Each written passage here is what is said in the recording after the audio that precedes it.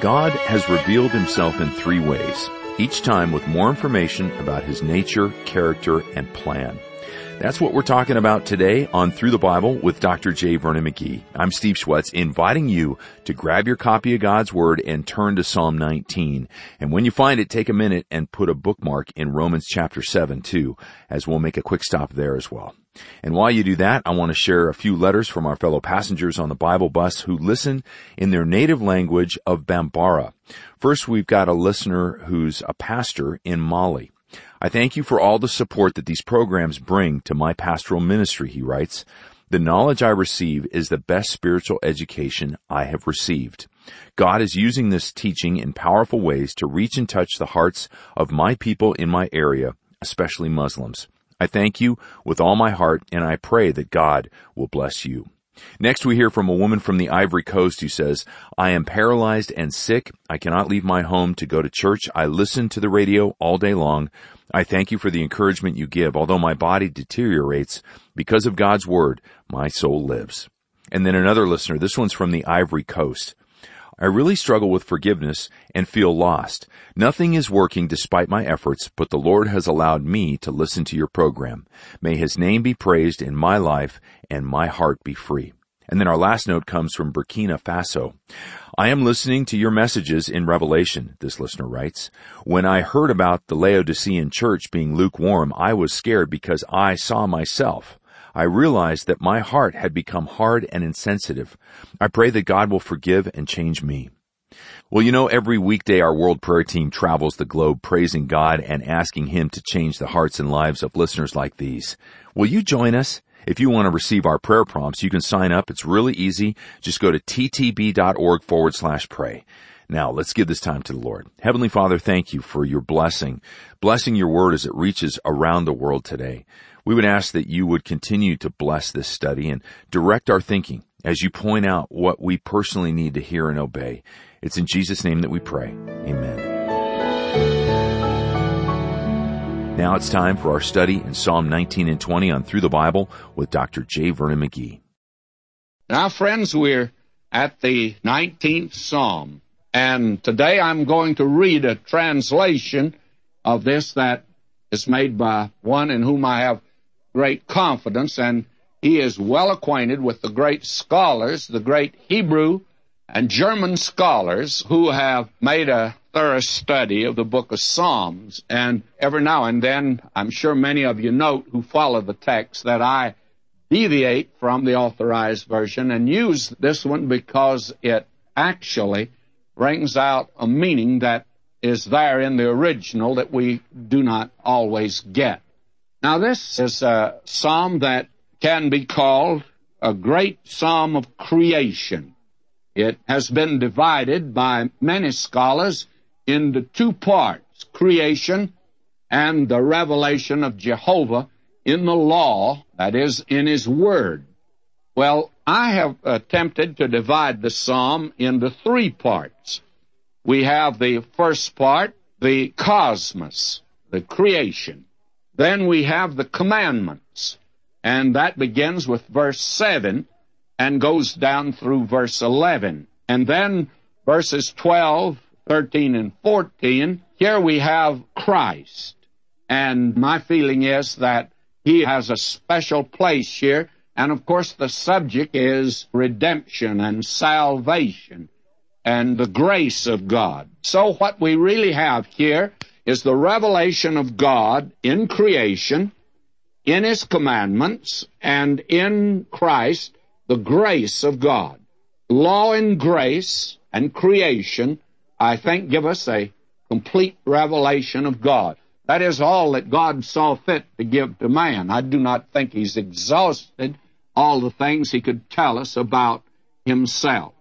Now, in the first part, as we've said, you have God in creation, and then we follow through here with the commandments. It is a psalm of David. It's so called that in the inspired text, and we need to keep that before us. Then we note, actually, there is a division here that is right in the text. The first part of it uses the name for God, which is El.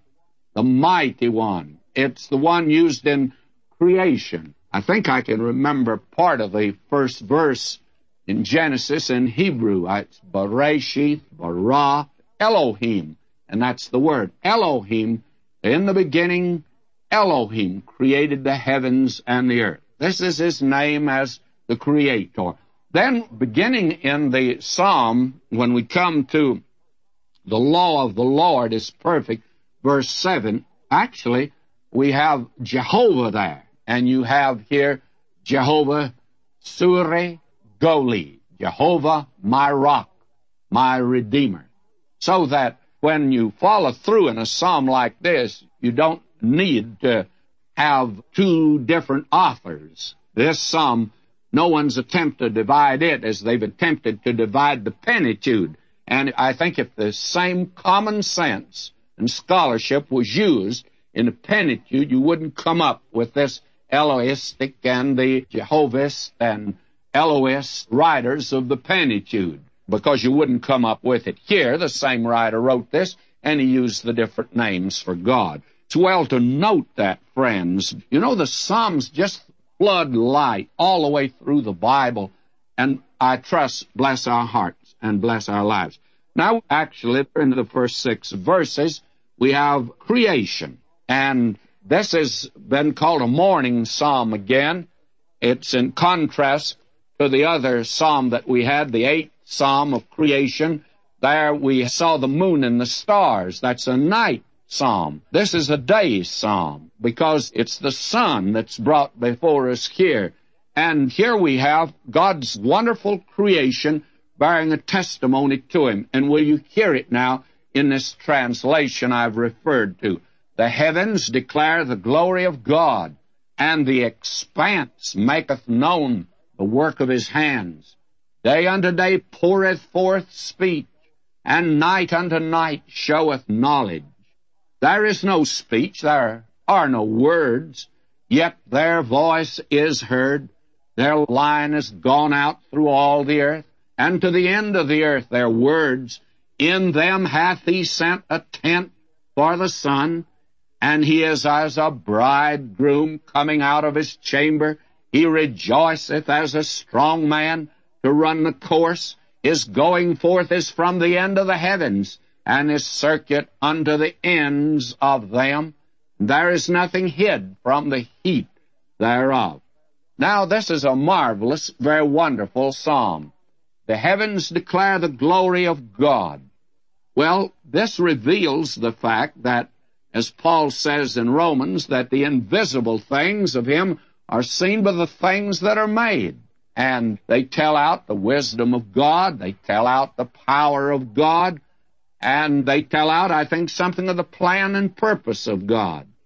And that is the purpose of creation. And actually, the thing that man has come to the conclusion, apparently, from the very beginning is that creation is the primitive witness of God to man as creature. And they just think of God the Father. Yet all the creeds of the church, including the Apostles' Creed, ascribe creation exclusively to God the Father. But when you come to the New Testament, and there's an amplification even of creation, you find out that that is not exactly accurate. The Apostles' Creed says, I believe in God the Father, maker of heaven and earth. Well, somebody says, isn't that accurate? It is as far as it goes. But the Trinity was involved in the creation of the earth. In fact, that word Elohim is a plural word in the Hebrew, and it speaks of the Trinity. And we are told that the Lord Jesus was the agent of creation, and the Holy Spirit came in and refurbished, revamped, redecorated. The Spirit of God moved upon the face of the deep after a great catastrophe came in. And we're told in John, another beginning. In the beginning was the Word was with God, and the Word was God. All things were made by Him, and without Him was not anything made that was made. Now that's the Lord Jesus Christ. And we're told again in Colossians 1:16, For by him were all things created that are in heaven, that are in earth, visible and invisible, whether thrones, or dominions, or principalities, or powers, all things were created by him and for him.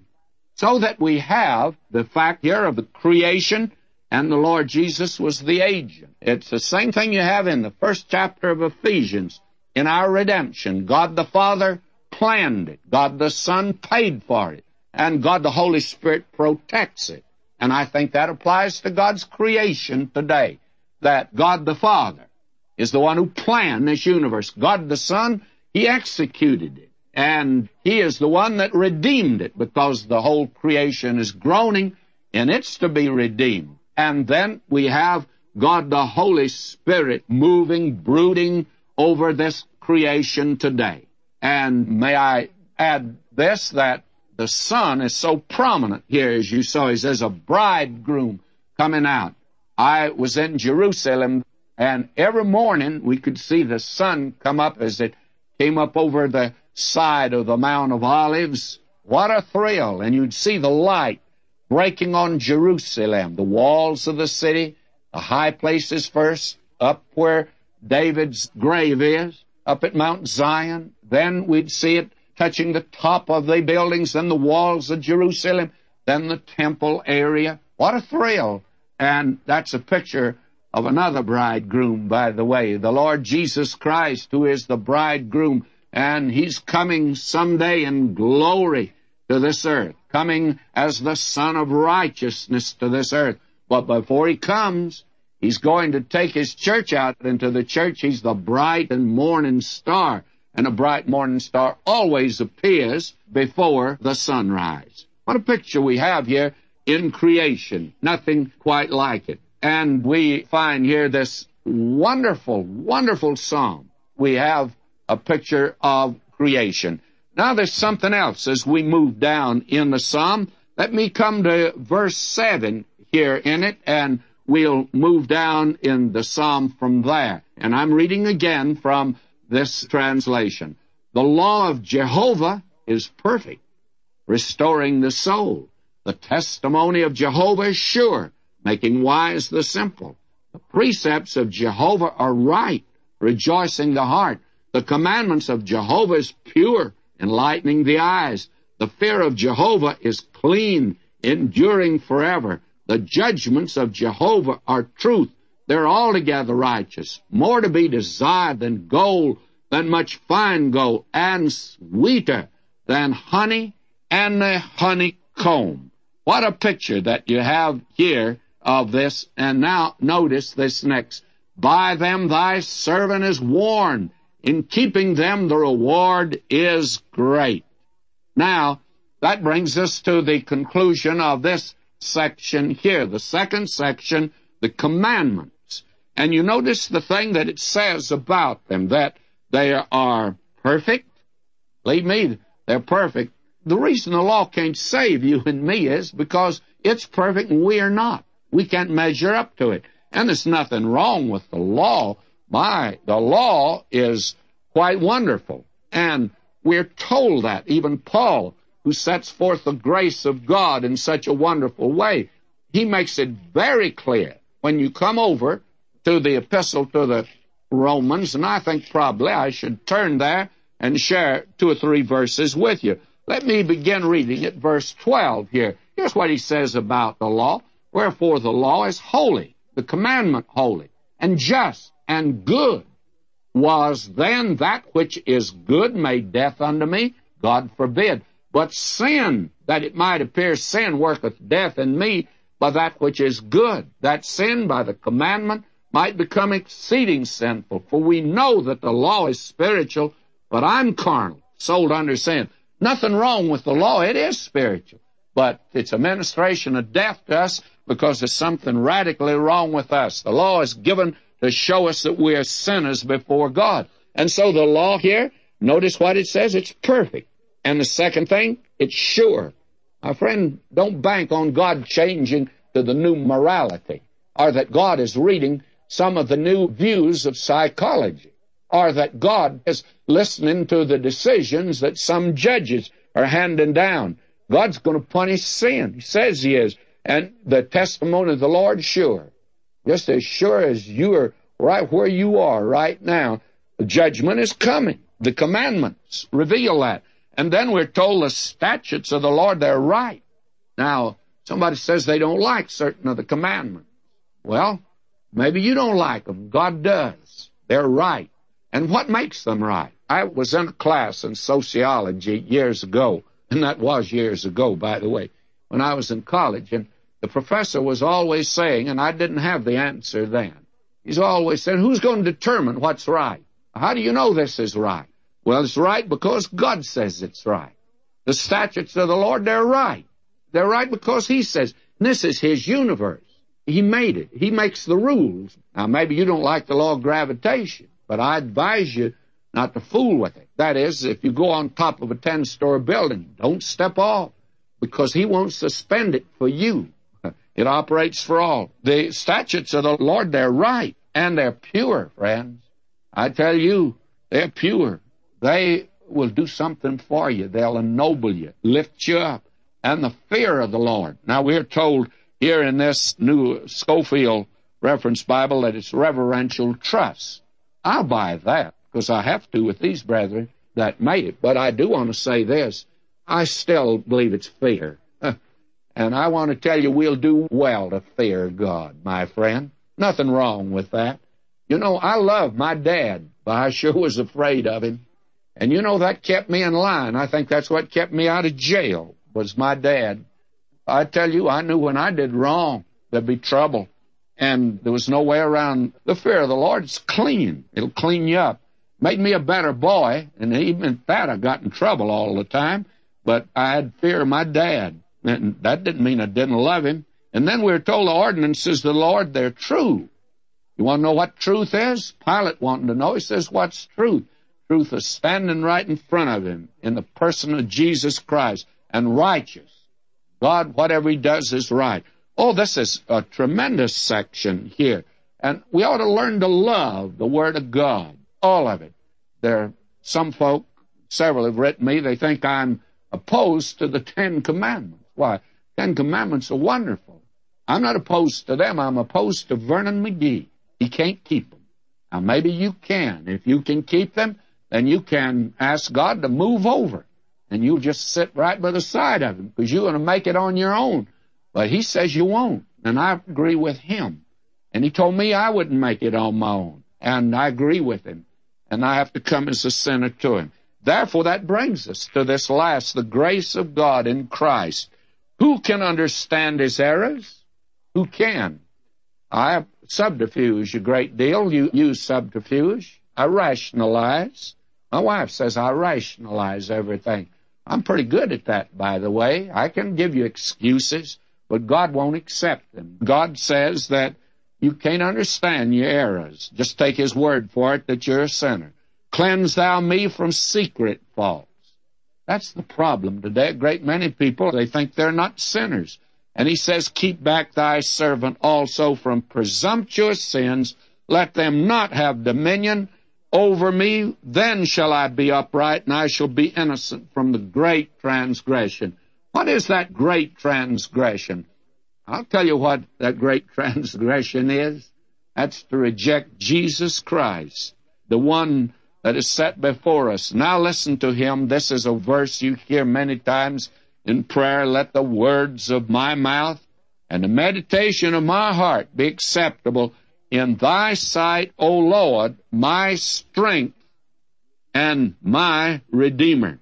Who is my strength? Christ. Who's my Redeemer? Christ. And He becomes that through the grace of God. What a wonderful psalm. That brings us now to the 20th Psalm. And the 20th Psalm is not classed as one of the Messianic Psalms, but I've labeled it a Messianic Psalm because it's going to talk about Him. And it's another wonderful prophecy of the Messiah and His work of redemption. I think it's very closely linked with the two Psalms, in fact, the Psalms that are going to follow now. And these Psalms were used in Israel, I think, in a liturgical way. and they were sung together, all of these through here.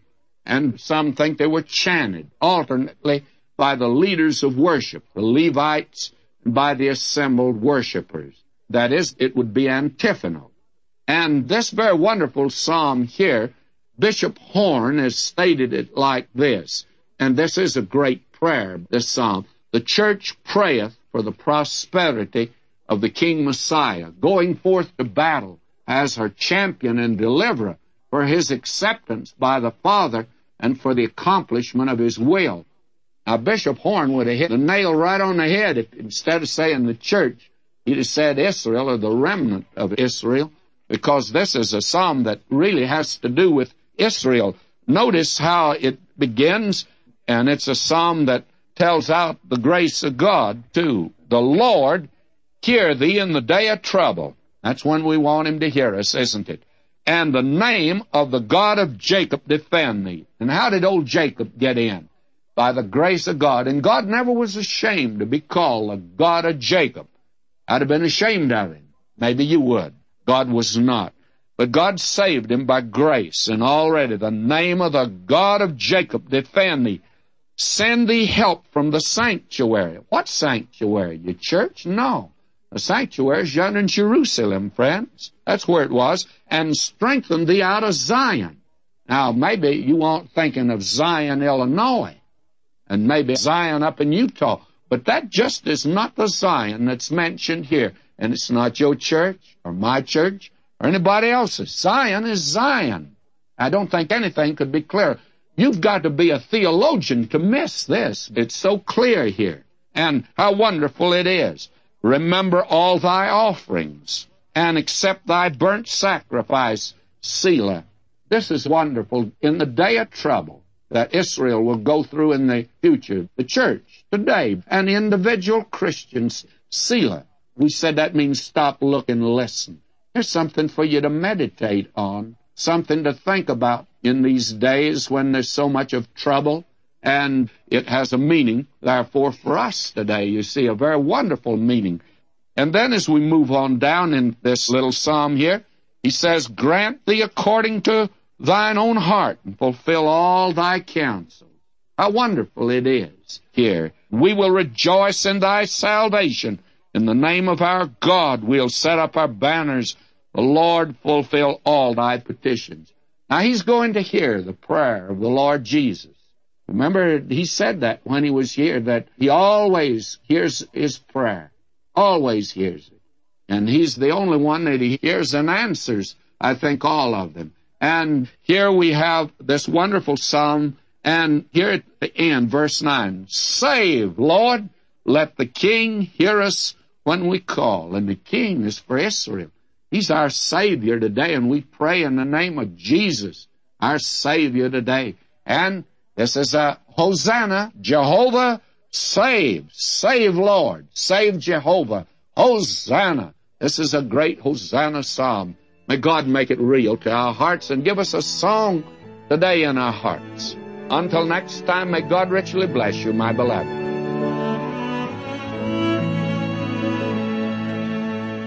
Yes.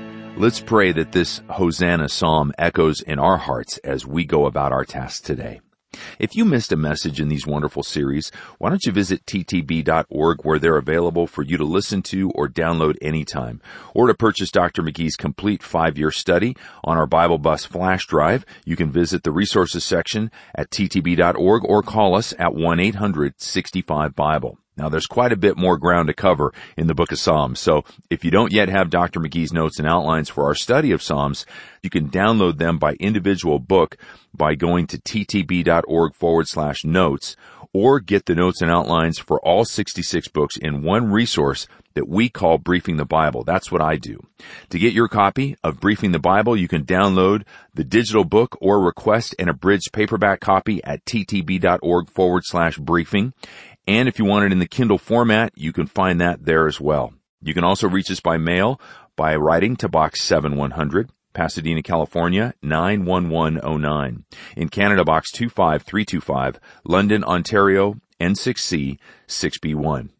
Now, although Jesus finished his work on the cross and is now sitting at the right hand of the Father, it doesn't mean that he's finished with all his work. We'll find out more about that tomorrow as we continue to make our way through the Bible. I'm Steve Schwetz, grateful for your company on the Bible Bus and your partnership in taking God's whole Word to his whole world.